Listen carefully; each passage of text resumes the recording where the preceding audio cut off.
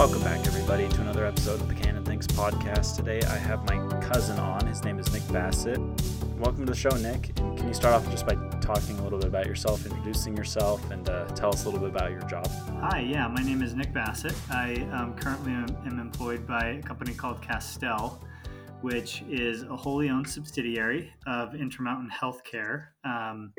And it's a company that Intermountain launched about 8 months ago, really to be focused on helping organizations transition from what we call kind of traditional fee-for-service healthcare to what we call value-based healthcare, which is kind of an incentive, a change in incentive for providers that I'm sure we'll talk some about today.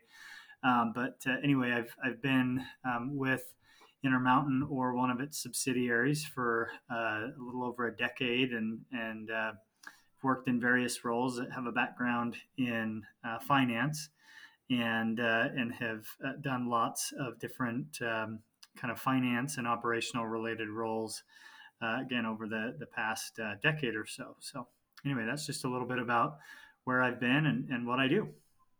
Perfect. So what's your job title with them? So my job title is the Vice President of Population Health Services in Castell. Okay. So you focus more on the financial end of things? So I definitely, again, my background really is in understanding both hospital finances as well as kind of the what I would call the flow of funds through the healthcare system, kind of healthcare economics. But I've done a number of operational roles as well, working with physicians and other clinicians in various capacities. Gotcha. Okay, so how has the healthcare system changed since you started in your job a decade ago to now?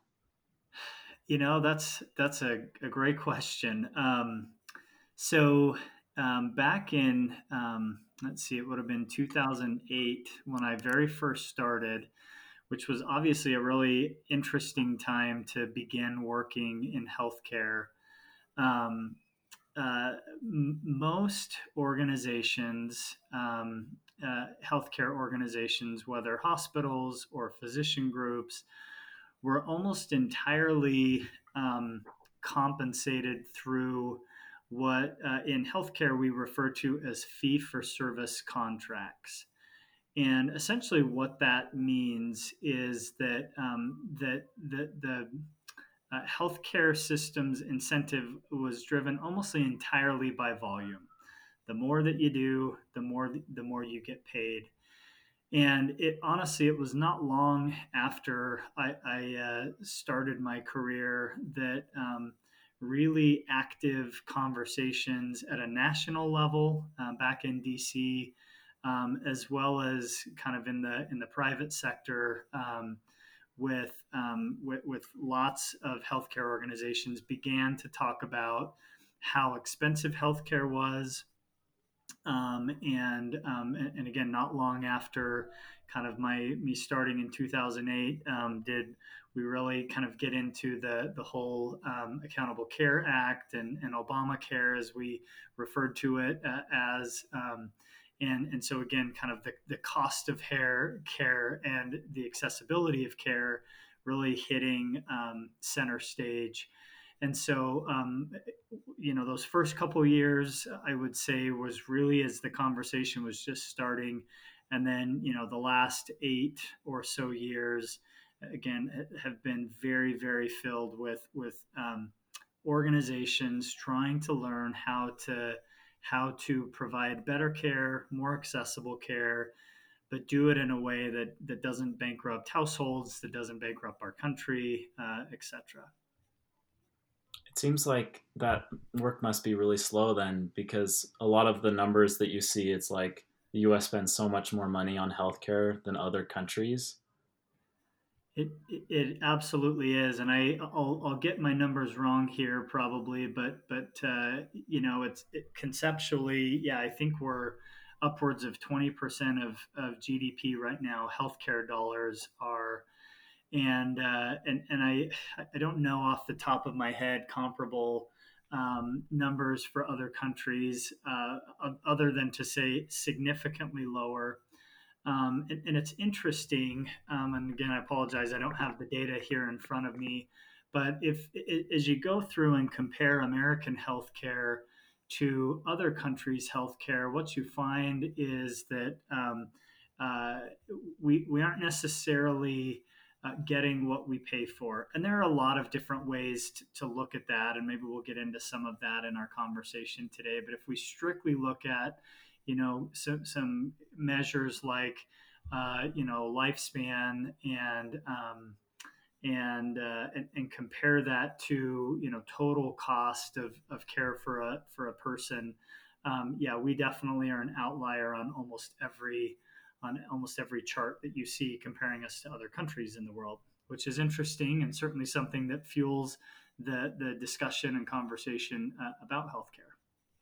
Yeah, I just pulled up the numbers here. Looks like from 2013, we spend 17% of our GDP on healthcare. And then the next closest one is France at 11, and then a bunch of other countries around 10 or 11%. Yeah. Yep. So pretty wild. And if you were to pull up and look at, again, kind of life expectancy in those same countries and a number of other quality metrics, what you'd find is, while we may be slightly better or marginally better, we're not always better. And in fact, in many cases, we actually do worse. And I think there are a lot of contributing factors to that.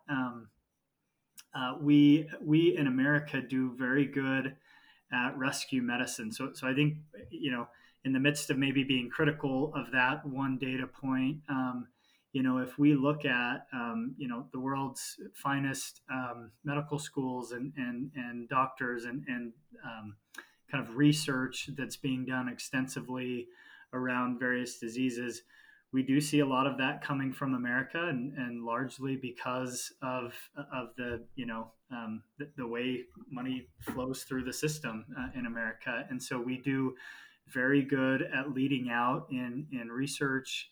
We do good at what I would consider kind of rescue medicine. Finding unbelievable ways to keep people alive and save people from tragic accidents and things like that. But kind of on a personal note, and there are lots of varying opinions about that. That sometimes that's not always. It's hard to really put a price tag on the value that we sometimes see coming from those things. And so, anyway, it definitely interesting though the differences that we see between countries. So it almost sounds like because our healthcare system is fueled by capitalism, that really does encourage companies and firms to really push for the best modern medicine that they can make, coming at the cost of, oh, well, how much they charge can be unchecked. And I think the charge question actually gets into a different kind of part of the discussion, but definitely we see some amazing things coming from our American healthcare system, but we definitely see a lot of shortcomings that result from that, and one of which is ultimately the cost that we all bear as a country, whether our healthcare is covered or not, and whether it's covered through a state or federal program or through a private or commercial insurance company. We do all bear that cost in some regards. Yeah, it's interesting because I'm on my parents' plan still for healthcare, but I'm pretty discouraged about going and just getting basic healthcare things because either if you have to stay in network and you might not get the best doctor, or it's just so expensive, even with insurance, that sometimes that just alone just kind of makes me not want to do stuff. Yeah, and I don't think you're alone in feeling that way, which is part of what fuels the problem in many respects. Is when people can't afford healthcare, we see that sometimes they'll put off getting care that might, while it might cost some upfront, can often prevent extensive or much higher costs down the road. And so, being in a position where people are not able to get access to the healthcare they need definitely can present some problems for sure. So what happened to the cost? Because I mean, just compared to a lot of other countries, everything costs a lot more money here. So what happened? Is there like a law or something? So, um, I can't purport to actually really know the answer or all of the answers, and I don't think it's just any one thing that drives the cost up. So I guess I should kind of say that out of the chute. You'll Okay. get a lot of my opinions and thoughts today. While I feel knowledgeable on the topic, it's unbelievably complex because of how intrinsically connected it is with policy related conversations as well as private conversations and just the public market. But if we want to talk about the cost of healthcare, there's a few things that I would point to, and I think to start, it's helpful to really understand the key players in healthcare. And so, kind of at its basic level, right? If we kind of talk about healthcare 101 here for a minute, you've got, generally speaking, a health insurance company, which is either some kind of private insurance company, or some kind of federally or locally funded insurance, like Medicare or Medicaid, being kind of the two most, uh, you know, common. And then you've got obviously what I'll call for, and I'll refer to those throughout this conversation as payers, someone paying for the majority of someone else's healthcare. And then you've got providers. Okay, so a provider, you can think of that as anyone who is providing care. We most frequently think of a provider as a physician, maybe a hospital, but in that I would include, pharmacy or medications, any kind of form of providing care as being obviously another huge and really important player in this space. And then the last one, of course, is the patient that sits between kind of those two things. The patient needs healthcare, and they need healthcare paid for. And so as we start to try to unpack what is it that makes healthcare so expensive, I think there's a few things that are worth calling out. The first, and it's hard to ignore this one, and this is obviously a discussion at a national level, is the cost of pharmaceuticals. So first, and back to a comment I made earlier in this discussion, the discoveries that we have made and the things that we can do in modern medicine today are unbelievable. Things that people, only decades ago truly couldn't have dreamed of, that we have figured out and solved for. So I do need to start there and acknowledge the amazing things that research and providers have done. That said, as we look at the cost of medications and the way that it's regulated, and I'm definitely not an expert in the regulatory space on this subject, but just at its base level, pharmaceutical costs are just astronomically high, and the rates that they charge are unbelievably high. And so what you see happening across the industry are actually some really neat and innovative ways to help control those costs. One example of that is a company called Civica RX that was launched a couple of years ago by a consortium of large healthcare organizations, who frankly were fed up with the limited access and the uncontrolled cost of some very common medications. And they essentially came together and said, we're going to figure out how to make generics, basically, and control for the access and costs. And we as providers, as hospitals, have every incentive to keep those costs down so that we can run our business, so that healthcare can be affordable. And so I think you're starting to see some really interesting market solutions pop up to help combat some of those rising costs in pharmaceuticals. So anyway, not to get too far down that path, but that's one thing. The other thing, just again back to your question of what is it that makes healthcare so expensive, is you do have to look at the incentive. And you heard me talk earlier about fee for service and fee for value Mm-hmm. medicine. And in a fee for service world, this is no fault of any provider organization. It's the economic environment they live in incentivizes doing more. Frankly, in some cases, regardless, in fact, many cases, regardless of the cost. If you were to talk to any provider group, even just 10 or at least for sure 20 years ago, about the cost of something and how much something costs, it was almost, like, heresy. It was like, no, we don't talk. Cost should not factor into at all the equation when we're, caring for a patient, which, at face value, I think feels right and makes a lot of sense. But the reality is, we as consumers, our experience is as tied to the cost that we are paying as it is whether something was quality or not, which frankly, we have a pretty hard time knowing in healthcare whether something was really quality. If someone was nice to us, oftentimes that's as much a definition of our experience of quality. So anyway, that incentive to just do more regardless of cost, I think, is part of what really catapulted American healthcare to cost the way that it did, which is really part of what we're trying to adjust for now as a country, and again in this fee for value world that I've talked about, is connecting the incentive to providers to not only provide high quality care, but find a way to connect that cost part of the equation to keep that in check and create a little bit of balance. Do you think the government needs to be more involved in reducing the price of the healthcare? Yeah, that's a tough question.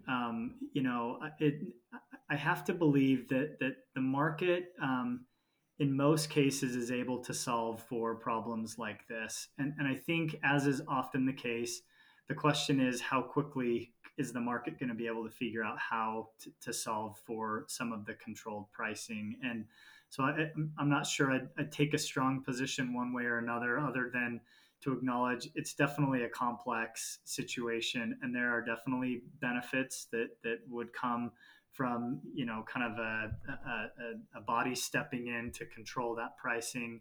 But that is also fraught with all sorts of things that may lead to outcomes that nobody wants, related to cost, related to access, etc. And so it's a tough question, and not to dodge taking a strong position on it, but it really is a complex kind of issue that isn't just a well, yes or a no. I think there's a lot of kind of layers to the onion to understand what the right role of government should be in helping determine some of that pricing.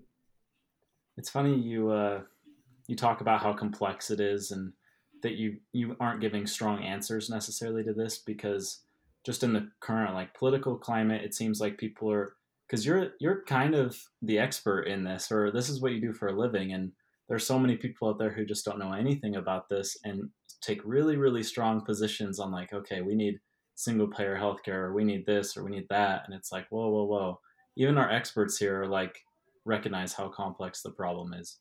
Yeah. Yeah, no, interesting that you say that. And in fact, there's a really famous surgeon and author named Atul Gawande, who writes for the New Yorker, or at least used to write for the New Yorker. I think he's leading a large employer kind of healthcare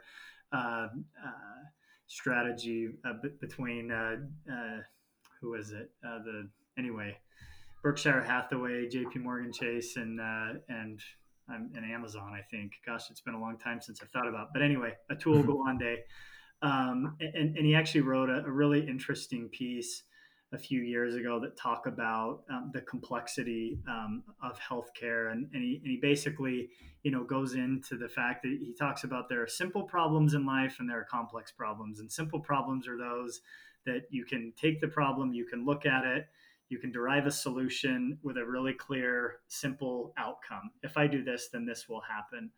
And then he talks about complex problems, being, whatever you decide to do, you will have some good effect in some way, and you will likely have some negative effect another way. There's not necessarily a right answer for everyone or for the problem. And he talks about how and why healthcare is a complex problem, and we can kind of squeeze the balloon here, but it's going to pop out somewhere else, and we can squeeze that part and it's going to come out a different angle. You know, the one, and this is a little bit of a bold statement with some generalizations involved. I acknowledge that as I make it, but there is one solution in healthcare, and that one solution is health. Right? When we are healthy, we don't use healthcare. It doesn't cost us anything. It doesn't cost the system anything. It doesn't cost our country anything. When we are healthy, we are naturally, we don't deal with that. Now, accidents happen. Cancer is never wanted. It's always creeps up on people. So that's not to say that disease and problems won't arise. But if you look at, and I'll just give you one example, if you look at where we spend our healthcare dollar right now, and I won't have exact numbers, but I'll give you some generalizations here. We actually spend more on diabetes and diabetes related health issues than in most populations anything else, or at least almost anything else. There may be a couple kind of close diagnoses, but the thing about diabetes and many related conditions is these are lifestyle related things. Meaning if we took better care of our bodies, if we ate healthier, if we didn't stress ourselves out and overwork ourselves, if we didn't if we had better access to, and in America we have the best access to healthy food, right? All these things, if we actually took care of our bodies, that's actually the one thing that we can do, barring right unforeseen, unexpected things that do come up and would warrant relatively high cost interventions. But I think that's such an important point to bring up here. Is so much of what we see and are dealing with in healthcare is in some regards related to the lifestyle that we live and the diets that we eat and that sort of thing. So maybe having more preventative maintenance on our bodies could definitely help with some of those big costs. Yeah, I think so, and I think it's preventative. I think I'd maybe choose a different word though, Ken, and I'd even say maybe cultural. There was a really interesting, I think it was National Geographic. Apologize if I'm getting the citation wrong here, but I think it was National Geographic did a study. This was probably a decade or more ago.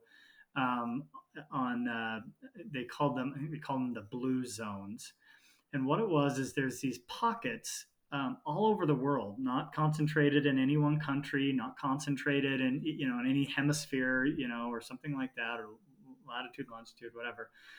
These pockets of people where people live to be 100 or more, statistically significantly more than surrounding communities. And so they went in and they basically did this whole evaluation of why. What do these different blue zones have in common?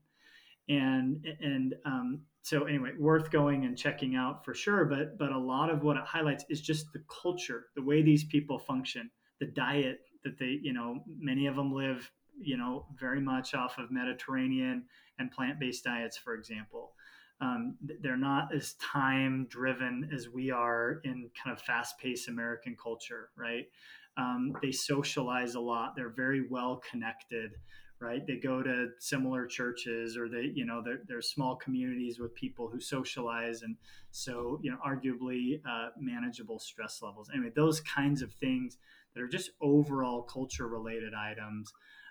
All play a factor in our health, and so can we or the government or anyone change that culture overnight? Absolutely not. And it's really individual decisions that we all make every day about what to eat. Am I going to go for a walk? Am I taking time to kind of relax and be with family or friends or whatever?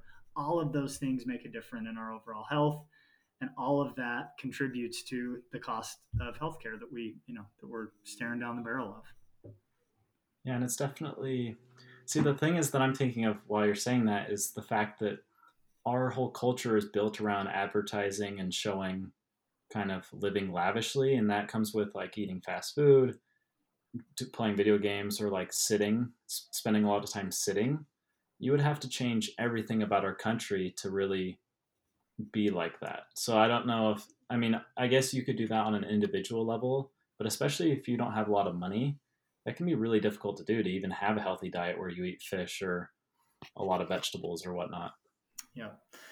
Yep, it is, and you're right. It's not necessarily what's popular. It's not what our friends do.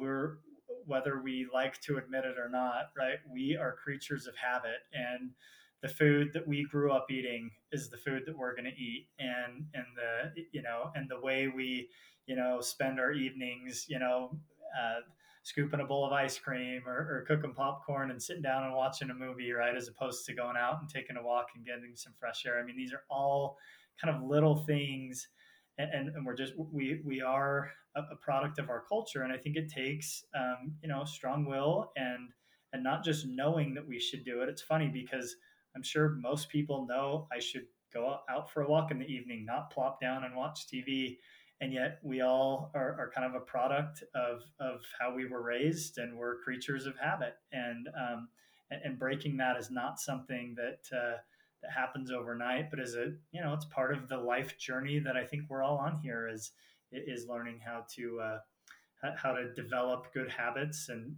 again, caring for our bodies, I think, is just such an important part of that. So anyway. So let's say you take your evening walk and you get hit by a car, and it's no one's really at fault, but you have a broken leg, and it costs like $10,000 or something to get that leg fixed. How does that compare with other countries? Like, are there any countries you could just go to and get that leg fixed for free? Yeah, there probably are. Like and again, I apologize. I'm not an expert on other countries' healthcare systems. I know Canada is one that we hear about and hear frequently referenced, with kind of a national healthcare system. And Yeah, I mean, understandably, you would pay higher taxes to have that kind of access to healthcare. And I think the question that would linger heavy in my mind in that environment is, what sort of access do you have? Meaning, how soon could you get in, if it weren't a life saving emergency? What sort of access do you have? And then I would also say, what sort of experience would you have? And to me, those are unknowns that are hard to predict what it would ultimately look like. And back to our discussion about the complexity of this problem. I think it's hard to know what it might be like somewhere else. It might be a great experience. It might be slow and drawn out and a poor experience. I really don't know. Let's say you could change one thing about our healthcare system with as little consequences as possible. Like, I don't know, if you were the president or something and you could just sign an executive order to fix one thing, what would that be? Oh, wow. That is a good question. uh, so, I mean, a couple of things come to mind. And so I'm going to give you a long answer, Cannon. Sorry. Perfect. Because one of the things that I have to make sure we bring up at some point in this podcast is COVID-19. And COVID-19 has this pandemic has really rocked the world, not just our country, certainly not just the healthcare industry. Virtually all industries, all communities. It's kind of rocked it to its core. And what's interesting to me is if you look at what has happened in COVID-19, there are silver linings all over, right? And I don't mean to be insensitive and set aside the tragedy that we've seen in communities across the world and the tragic loss that we've seen all over. So I should acknowledge that, but I'm going to set that aside for a minute here. And I want to talk a little bit about what we've seen in healthcare through this crisis. Um, as a result of this, we have seen lots of waivers come from federal and local agencies, allowing for us to do some things, us in healthcare to do some things and function in ways that normally would not be permitted. They wouldn't be compliant. We wouldn't be able to bill. And I'm going to give you a couple examples. One of those examples is the way we leverage telehealth. And by telehealth, I just mean the ability to pick up a phone or a computer that has a camera on it and call a healthcare provider. Now, many of us think of that, and I think before COVID, it was this really what's that going to do? All I'm going to do is talk to my provider. How are they going to help me? Now, granted, they're not going to do surgery over telehealth. I get that. If it's a surgical intervention or something like it, it's not going to help.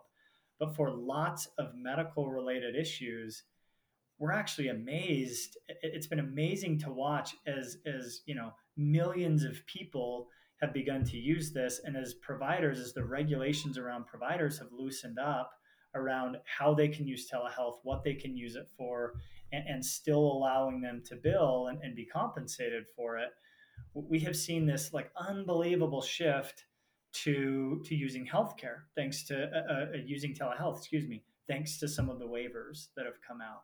Now, that along with, a host of all sorts of things that we've been able to do. So we think about providing care in patients' homes, for example, that being another venue or setting of care where, historically we've really had to lean on hospitals and hospital systems and going to the hospital, or frankly, even going to the clinic and recognizing the opportunity that exists in a patient's home where previously, very, very strict regulatory requirements. Now, the regulatory requirements are in place for a good reason. Again, and you're going to hear me harken back to the complexity of all of this. But, if I'm king for a day, if I'm looking at kind of what I think really kind of plagues the healthcare system, it really gets back to just how slow moving we are at making changes and adopting to changes. So if we could adopt telehealth more broadly, for example, it's much lower cost, it's much easier access. I know it's not culturally the way we think about leveraging healthcare, but it's unbelievable what we can do through a medium like that. And so, I guess that's the one that's top of mind today. I may kick myself later thinking about some other great thing that would have a far-reaching impact. But the idea of being able to be more nimble in how and where we provide care, I think, presents lots of really exciting opportunities. So basically, get rid of the bureaucracy of it all. Yeah, I think the bureaucracy definitely ties into it, but a lot of it's cultural too. So we've talked a lot about bureaucracy and culture today, which are all parts of what plague us. Some of it is just culturally. People, the idea of talking to a doctor on the phone and that being sufficient feels really foreign and insufficient. When in reality, for a lot of things, it's fine. But people just were accustomed to, I've got to go to the doctor. I'm going to I go to the doctor. That mentality that we have, I think is part of it as well. But anyway, yes. Yeah, it definitely seems like even just telehealth would be a better way, because then you could probably get through a lot more appointments if you were a doctor, if you were just doing phone calls rather than having somebody check in and fill out all the paperwork and then waiting there and then like just going through all that and having to actually go to work. Maybe you could do that from home instead.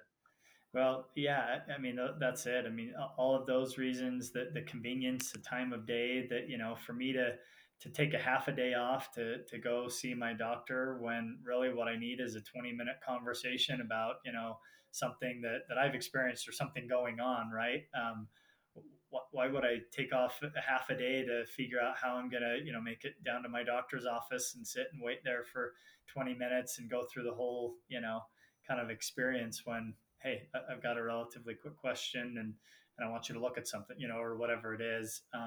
Anyway, the opportunity exists, and I think we're on a track. I think COVID has taught us that we need to leverage that platform a lot more than we have.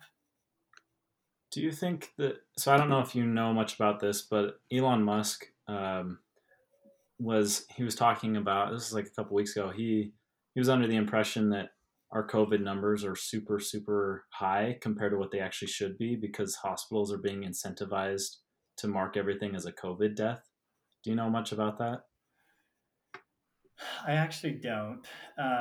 Let me make sure that I understand so basically, thinking that the COVID positive cases may be overstated because of an incentive hospitals or healthcare systems have to report positive cases. Am I stating it Yeah. correctly? Yeah. So his example is like if somebody got hit by a bus and they had COVID, then they would mark it as a COVID death because the hospitals get some extra money.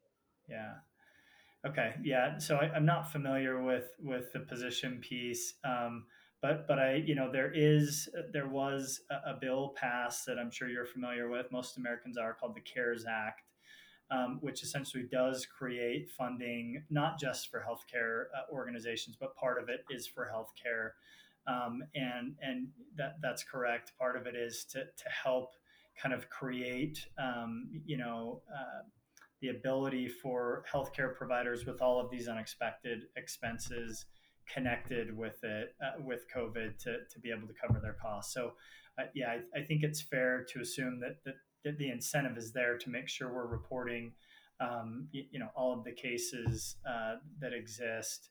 Um, that said, most healthcare organizations through COVID have actually struggled significantly as a result of canceling elective surgeries, and a host of other things. Somehow, emergency room volumes have plummeted, for example, which seems a little strange because you would think, well, these are emergencies, and COVID wouldn't necessarily disrupt that, but somehow they have. And so, Yeah, I anyway, heard that a lot of doctors have been getting fired lately. yep. And I think what you see across the system is healthcare organizations with volumes that have plummeted, trying to figure out how do we make ends meet, and so you do see lots of healthcare organizations furloughing employees, kind of anticipating these volumes to return.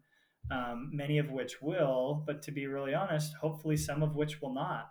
I think because we have access to healthcare the way we do, I do think some of the healthcare that gets utilized and the costs that derive from it, are again a bit of culture and a bit of habit to us that we do that. And I'd say another thing that we've seen through COVID is a surprising decline in some volumes that I don't think we anticipated, going away, but somehow they have, and it's certainly impacted the way people utilize the healthcare system. And so it'll be interesting to watch over the coming weeks and months here how things rebound or not from pre-COVID states. How does the state of Utah look with COVID? So the state of Utah, as we think about, what is the goal with COVID? What are we trying to do here to be successful? The real goal is to do what I would consider to be create a slow burn of the disease. Meaning the goal is not no one's going to get, or the reasonable goal is not that no one's going to get COVID-19. There's no way that can happen. We need to function as a society. We have to have food. We have to, things need to continue to move forward. And so, really, all of the wearing of masks and the social distancing are really an effort to help us slow the spread of the disease, really with two things in mind. First of all, I think the worst case scenario that we saw in communities back during the Spanish flu, and we've seen in some communities, across the United States, are what I would call, a massive surge event of the disease, where highly concentrated areas infect lots and lots of people, and suddenly the healthcare system is completely overwhelmed, right? And you've got patients in hallways, and we don't have ventilators. I mean, there were just horrific stories coming from, France is one that comes to mind actually. That just really really tragic stories of people having to make decisions about, does this person get the ventilator and maybe live, or this person, because we're out of ventilators, this is Hmm. it. And so part of it is trying to slow the spread of the disease to prevent a massive surge. And then the other kind of big part of the social distancing is really kind of holding off as long as we can, because at some point we will have, and I'm sure listeners, and you've read lots about kind of the notion of herd immunity, that you've had enough people who have antibodies, who have contracted the disease and recovered. And what happens is you kind of reach that state without hitting a COVID, or without hitting a massive surge.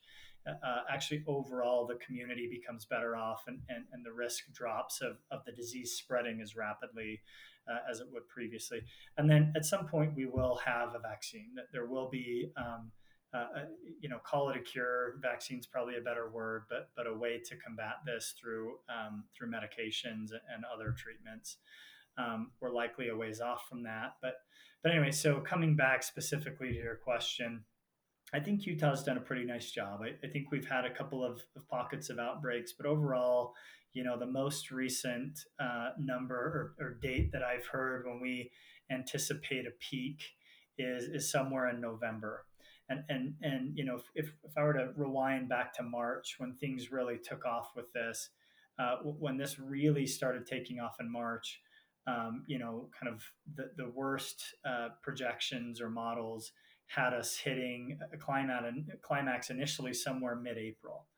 And so we were gearing up. We had all sorts of plans in place as healthcare organizations coming together across the state to be prepared for that.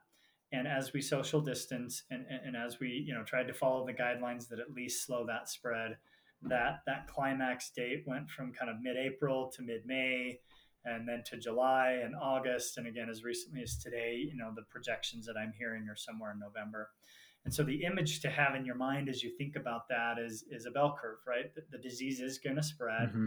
and what you're trying to do is just drag that. You want a long, slow curve, which will maintain capacity in the healthcare system for those who are most vulnerable, those who need, the most intense care, and really spread out the spread of the disease. So overall, I'd say Utah's done a pretty good job, and I think our government and community leaders have done a nice job helping, keep an eye towards the economy, which is obviously, in many ways more important, if not equally as important, as kind of what we're dealing with on the health side. Both contribute to overall health, so I think we've done a good job. Long answer to say I think we've done a good job.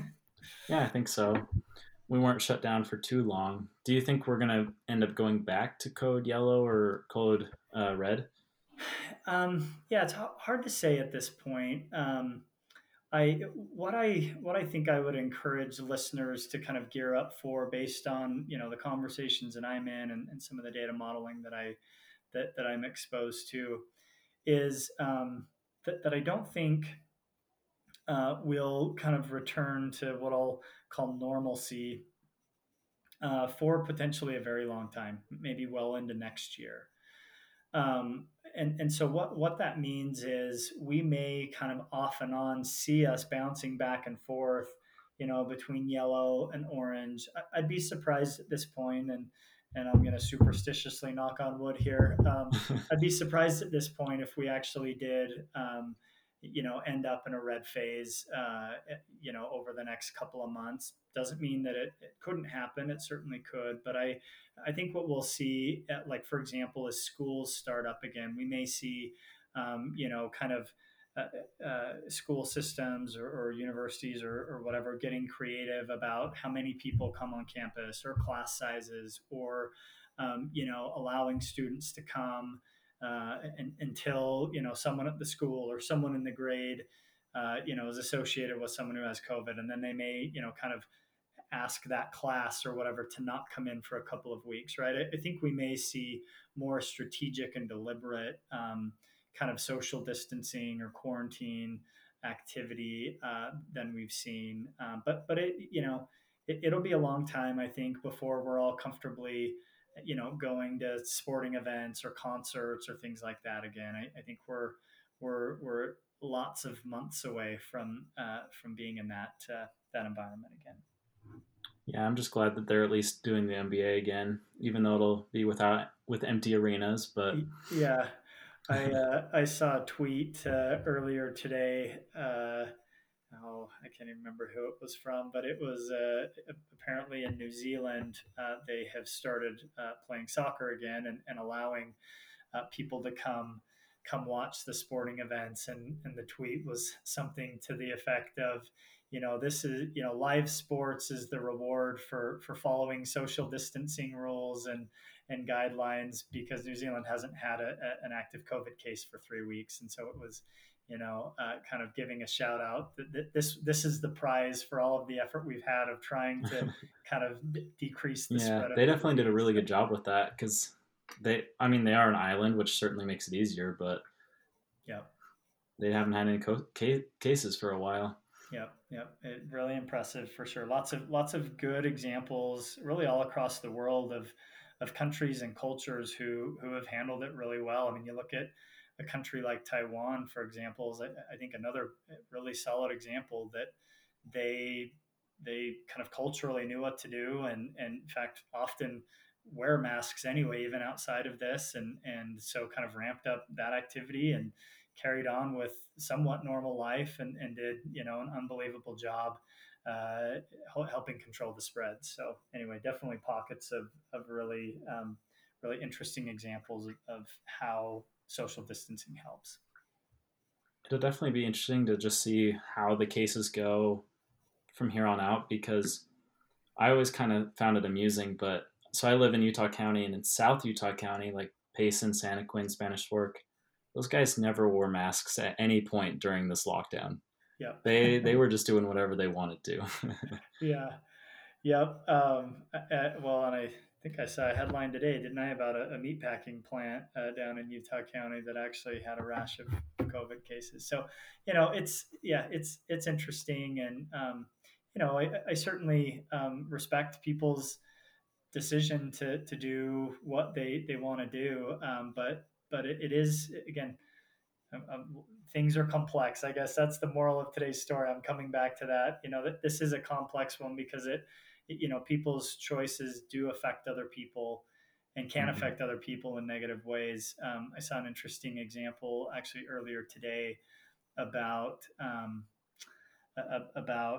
of going back. I think a lot of people struggle with the recommendation to wear masks, as you've called out here. But if you were to go back, and gosh, I'm going to get even the decade wrong here, but was it the 70s when there was a big push towards seatbelts as kind of a public safety and public health really priority?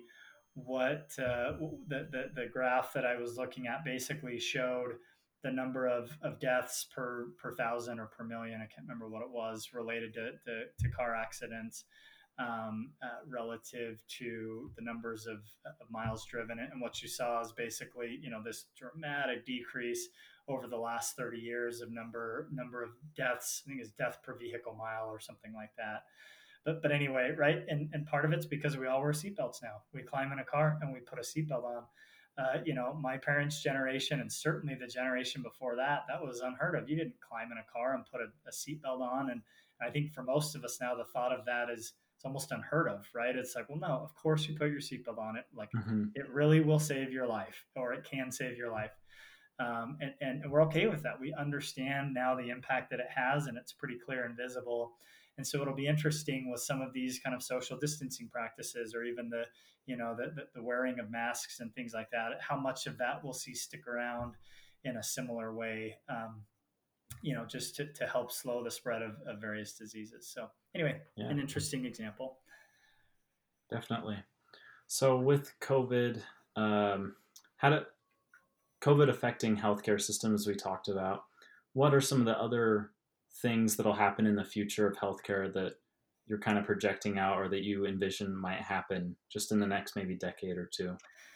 Yeah. Yep. So let me. Yeah. Thanks for bringing us back to that. Actually, I want to make sure we kind of close the loop out on some of the areas we started. So I kind of laid out there. You've got health insurance companies, you've got providers, and you've got patients. And in the fee for service world, which still is the predominant uh, kind of uh, kind of model that exists, um, the economic incentive for providers is to do more. The more cases, the more volume, the better. We've seen that through COVID. That's why so many healthcare systems are struggling, honestly, is despite the fact that we've dramatically decreased how much healthcare we use, because of that, because there's no volume, coming to clinics or hospitals or whatever, we see hospitals and clinics really, really suffering from that fact.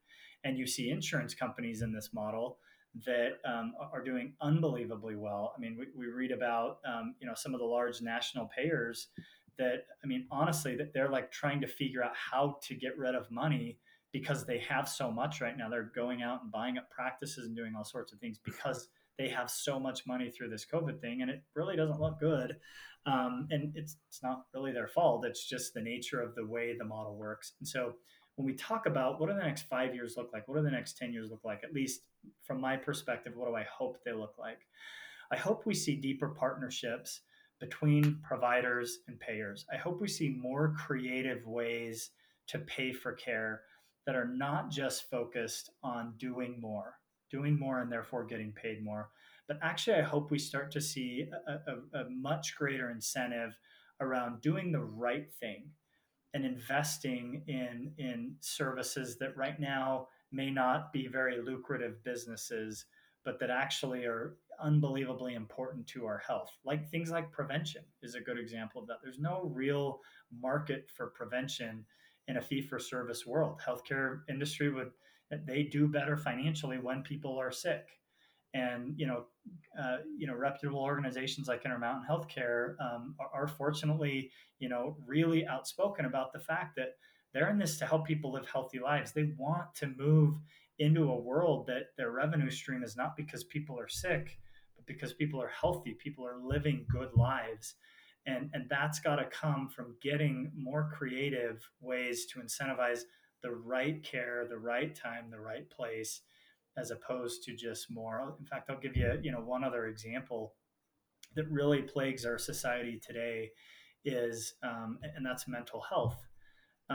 If we were to look at a mental health business, company, service line, whatever you want, in a fee for service world, meaning, how much is a psychiatrist or psychologist, getting paid to, see patients?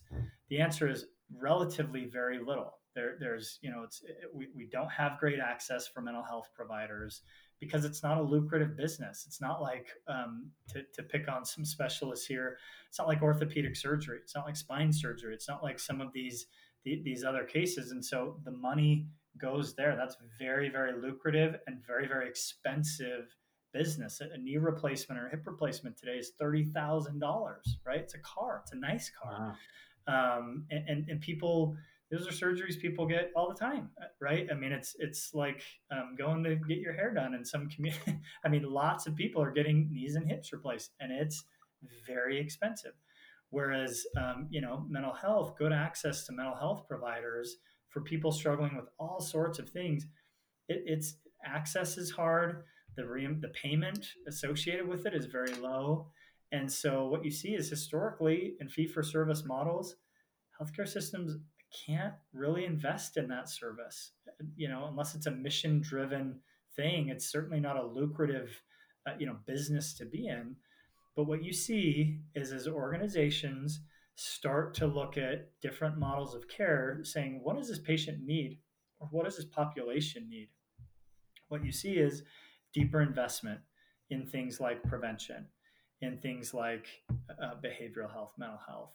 And the reason for that is investing in someone's mental health can go a long way for their physical health. Suddenly they can get out and exercise, right? Some of the things we talked about earlier that I know it sounds a little Pollyanna, a little pie in the sky, but it is the truth. If we're taking care of our bodies, we will have, generally speaking, much lower healthcare costs. And mental health can be a major contributor for good in that regard to just help enable people. With if you struggle with depression or if you struggle with anxiety, which are very real and very kind of tangible, diseases for people, that can have an impact on every other part of your life, your ability to work, your ability to maintain relationships, your ability to do all these things. And if we can get better help and better access in that one area, I'm just picking one example here, the impact is huge, but we're not going to get there until we start to see some changes in the way that the funding works and the way the incentives flow through the system. And one kind of cool thing that's happened recently too is we've in certain states the opioid crisis and mental health has improved too, but specifically the opioid crisis has gone away just with making weed legal, because that just covers so many of the other bases and can solve for so many different ailments that people have. Yeah, the opioid epidemic has been a really, really interesting one, and the history of it's actually really interesting as well.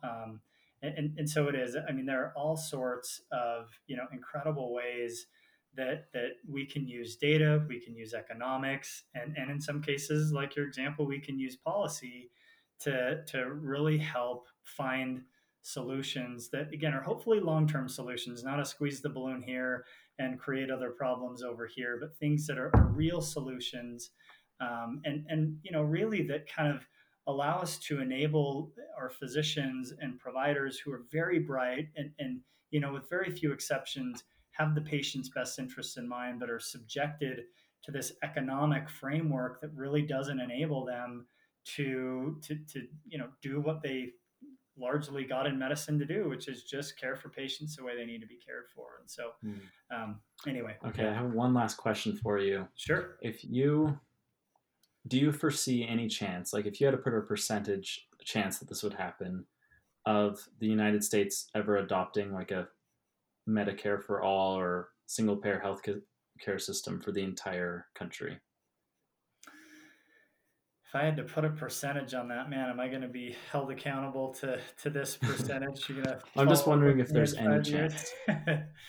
There's no way I can say that there's no chance. Obviously, with the upcoming election, and I think you've got a lot of Americans who I actually want to be sensitive to not fault them here because it's really not a fault, but the lens through which they see the world and the interactions that they have, their perspective, which is rightfully their perspective, suggests that is the right solution. And they're actually not wrong for taking that position.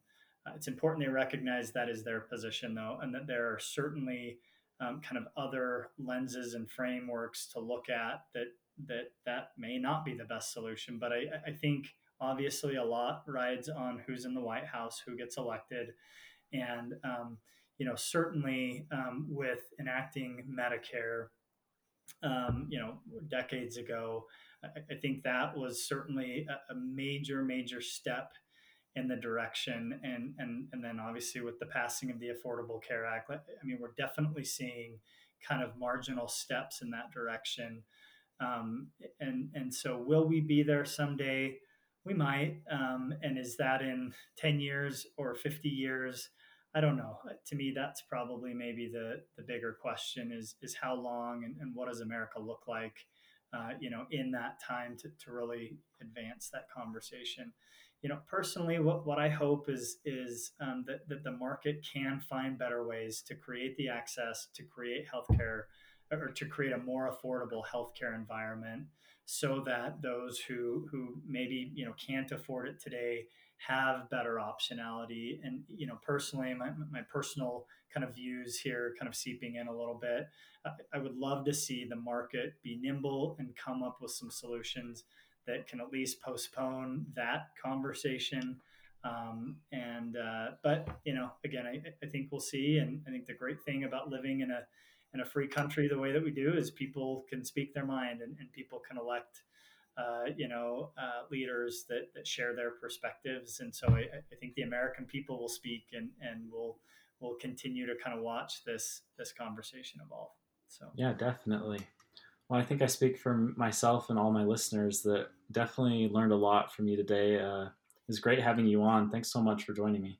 hey, it's my pleasure. I appreciate the chance to share some thoughts with you. Hopefully they're helpful in some way. So